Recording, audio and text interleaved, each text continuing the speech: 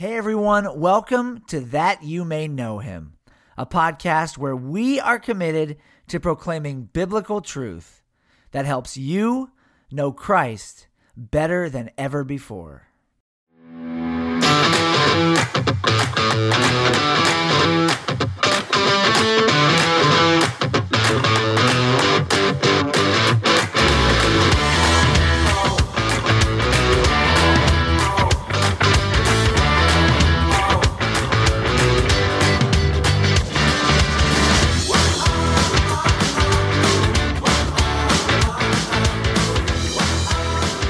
Hey guys, this is Blake with That You May Know Him Ministries, and welcome back to 2 for 10. Today we're going to study Revelation chapter 1, verses 1 and 2. But before we do that, I just want to remind you, please take a minute and hit that subscribe button on our YouTube channel just below you. It really does help us out.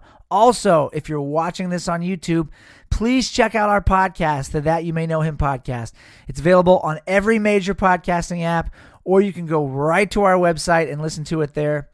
Also, lastly, real quick, for those of you that don't know, I co-authored a book with my good friend, Dr. Richard Cox, and it is available this week. The book is called Secularism, the Church, and the Way Forward. I think if you're a Christian living in America or living in the West in general, this book probably has something to say to you or to enhance or help your life. The church is in sort of a weird state, in a weirder state than it's ever been, probably in the 300-year history of our nation. And the questions are out there. What's the future of the church look like, and where's it going to be in 20, 30, 40 years from now?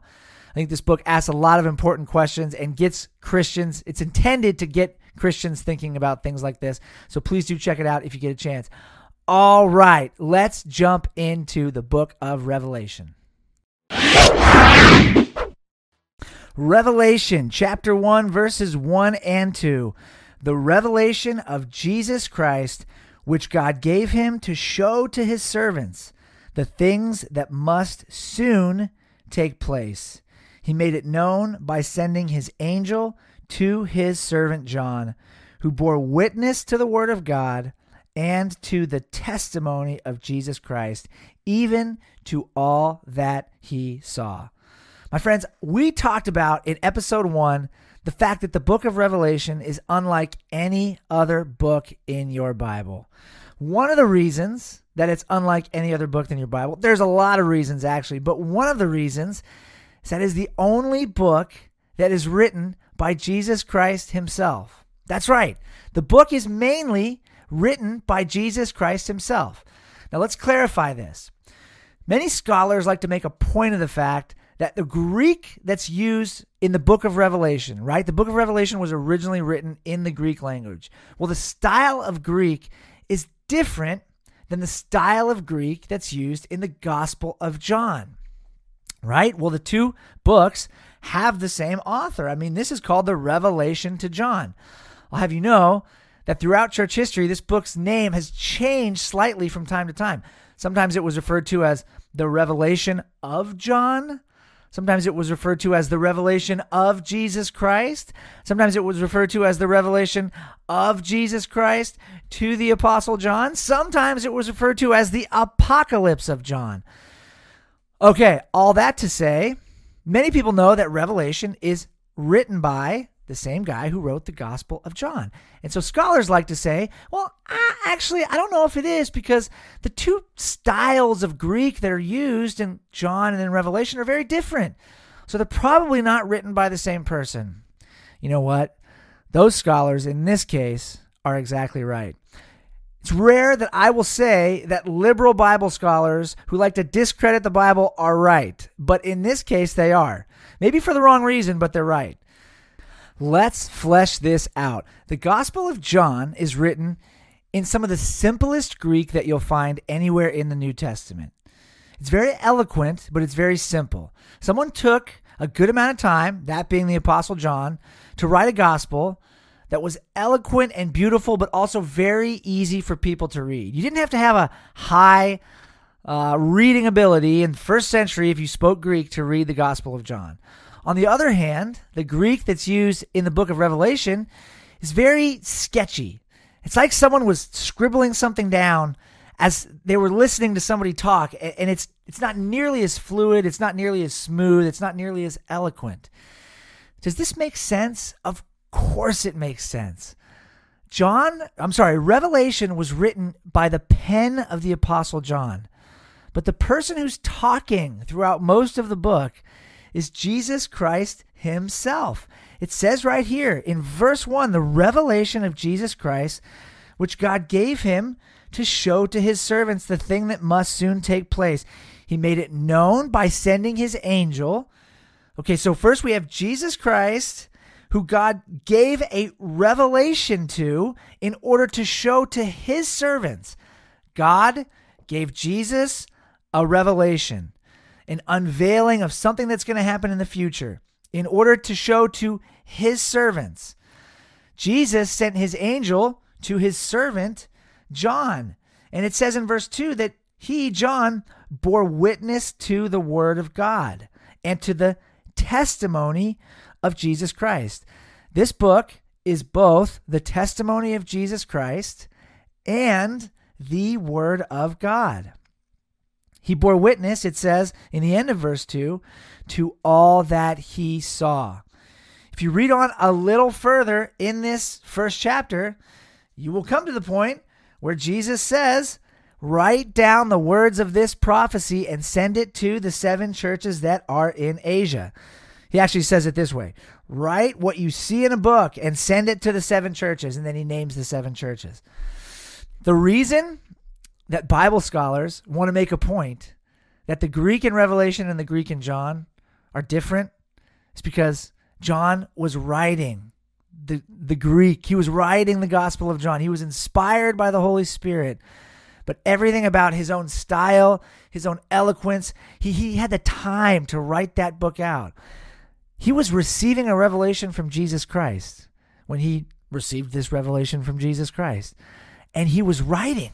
He was writing and trying to keep up. You can imagine when you're just listening to someone talk.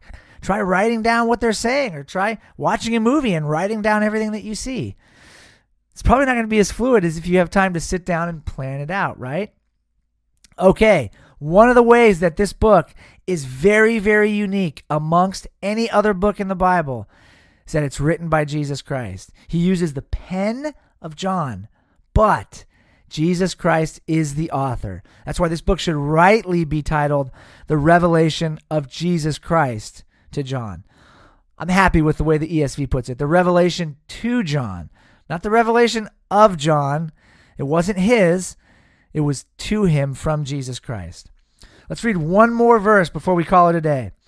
Blessed is the one who reads aloud the words of this prophecy, and blessed are those who hear and who keep what is written in it, for the time is near. That's already the second place where we've seen a word that talks about urgency. The time is near. And back in verse 1, we heard these things will soon take place. What do we have to say about this? We said last week, or a couple days ago, that this book is the only book in the Bible that conveys a blessing on those who read it and a curse on those who try to change it. This book matters to God, and it should matter to you. Don't ever let anyone tell you that this book doesn't apply to you. There's different ways that people do this. The reformers were pretty outlandish and pretty blatant. They just said, it's not inspired. It shouldn't be in the Bible. They weren't correct on that. Today, this happens more subtly. Some people say, well, it's really only written to end-time saints. Even some types of theologians, I didn't actually mean to do air quotes. They are theologians. Some people like to say that this book only applies to Israel, believe it or not. This isn't right, and I think it's pretty obvious why this isn't right. This book is meant to be given to every servant of Jesus Christ. That's what it says. God gave a revelation to his son, who gave it to his servant to show to the churches, the churches that are made up of God's children and God's servants. We already talked pretty good detail last week about why this book applies to you. But now that we're at this passage, we just need to reiterate that it absolutely is important for Christians to know and to read this book. There's a blessing promised to you. If you hear this book and if you keep what's written in it. Okay, lastly, what do we make of the fact that Jesus says right in the very first verse of this book that the things that are written in it must soon take place? He also says in verse 3 that the time is near. Now look, there's a whole group of Christians out there that believe that the things that have happened, that the things that are written in this book have already happened, that everything's already taken place. These are known as preterists. This belief is known as preterism or postmillennialism. Now look, I disagree with this completely. I believe that many people who believe it are saved. I don't believe it's an issue that we should divide on. I think there's a lot of faithful brothers and sisters in Christ who've been led to believe this very thing, but I don't think it's right at all. Look, the word that's translated soon in your English New Testament, the things that must soon take place, it's the Greek word take. And what it means is that when these things start to take place, they will happen quickly. It's one of the ways that that word can be translated. I understand why the translators translated soon, and I'm not saying that they're wrong. But one of the very consistent meanings of this word is that when these things start to happen, they're going to happen fast. They're going to happen quickly. Jesus tells us that there's certain signs that we can be looking for, particularly in Matthew 24. 4 signs in particular. And he says when all these things are taking place at the same time, you'll know that the time is near. You, Christian disciple who's paying attention, will know that the time is near. But nonetheless, when the end begins, the events that will culminate and sort of wrap up human history will happen very, very quickly. That's what this verse is saying. I also want to point you to one other verse in the book of 1 Peter. Some of you thought I was going to go to 2 Thessalonians. There's another verse in 2 Thessalonians that says, hey, in the last days, people are going to come and are going to say, where's the day of the Lord? Hasn't the day of the Lord already come? And Paul writes to the Thessalonians and says, don't be deceived by these people that say the day of the Lord has already come. And then he lays out more signs and what will happen on the day of the Lord and leading up to the day of the Lord. He's trying to give us assurance that, hey, you know that Jesus hasn't come back yet because these certain things haven't happened. We have that assurance. But I want to point you right now to 2 Peter. And in chapter 3, he says this in verse 2, you should remember the predictions of the holy prophets and the commandment of the Lord and Savior through your apostles, knowing first of all that scoffers will come in the last days with scoffing, following their own sinful desires. They will say, where is the promise of his coming? How does Peter respond to this? He's given us a warning. He's saying there's going to come people at the end that say, where's the promise? I thought it was supposed to happen soon. I thought the time was near. The reason that many people believe that these things have already happened is because the Bible says that they were going to happen soon and that the time was near.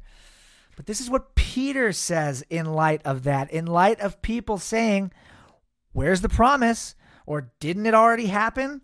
Here's what he says. Don't overlook this one fact. This is 2 Peter 3:8. That with the Lord, one day is as 1,000 years, and 1,000 years as one day.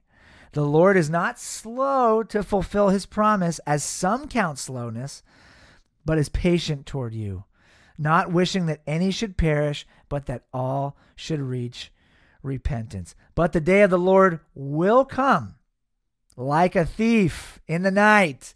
There you go. When it does happen, when the day of the Lord does come, it will come like a thief in the night. These things will happen quickly. Jesus is consistent. He says this over and over and over again in many of his parables about the last days. But what's the point? The reason that they haven't happened yet, the reason that Christ hasn't returned yet, is because God is patient and God doesn't want anyone to perish, but for everyone to reach repentance. The reason the church has had 2,000 years to exist on planet Earth and to usher in the kingdom of God is because God wants people to be saved. That's our first big takeaway from reading the book of Revelation. These things will happen. The church will go through incredible suffering one day.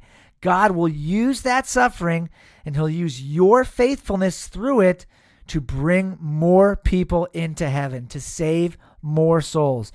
But until that day comes, until the end or the beginning of the end begins, until the great tribulation commences, just remember, the reason that we're here and the reason that Jesus hasn't returned yet is because God wants to save people. And he's slow to anger. He's patient, not wanting anyone to perish, but all to reach repentance. So look, the events of this book have not yet been fulfilled. When they begin to be fulfilled, everything will happen quickly. But also, be prepared. Be prepared by reading this book, by knowing what's in it, and by being ready to stay faithful to what's in it. That way, you'll receive a blessing from Jesus Christ himself, who wrote a book in your New Testament, who co-authored with the Apostle John a book in your New Testament called the Book of Revelation. My friends, that was Revelation chapter 1, verses 1 through 3. When we're back next week, we'll pick up right where we left off in verse 4. Thanks so much for watching and listening. Again, I'm Blake Barbera signing off. Stay blessed, live loved. We'll see you next time on That You May Know Him.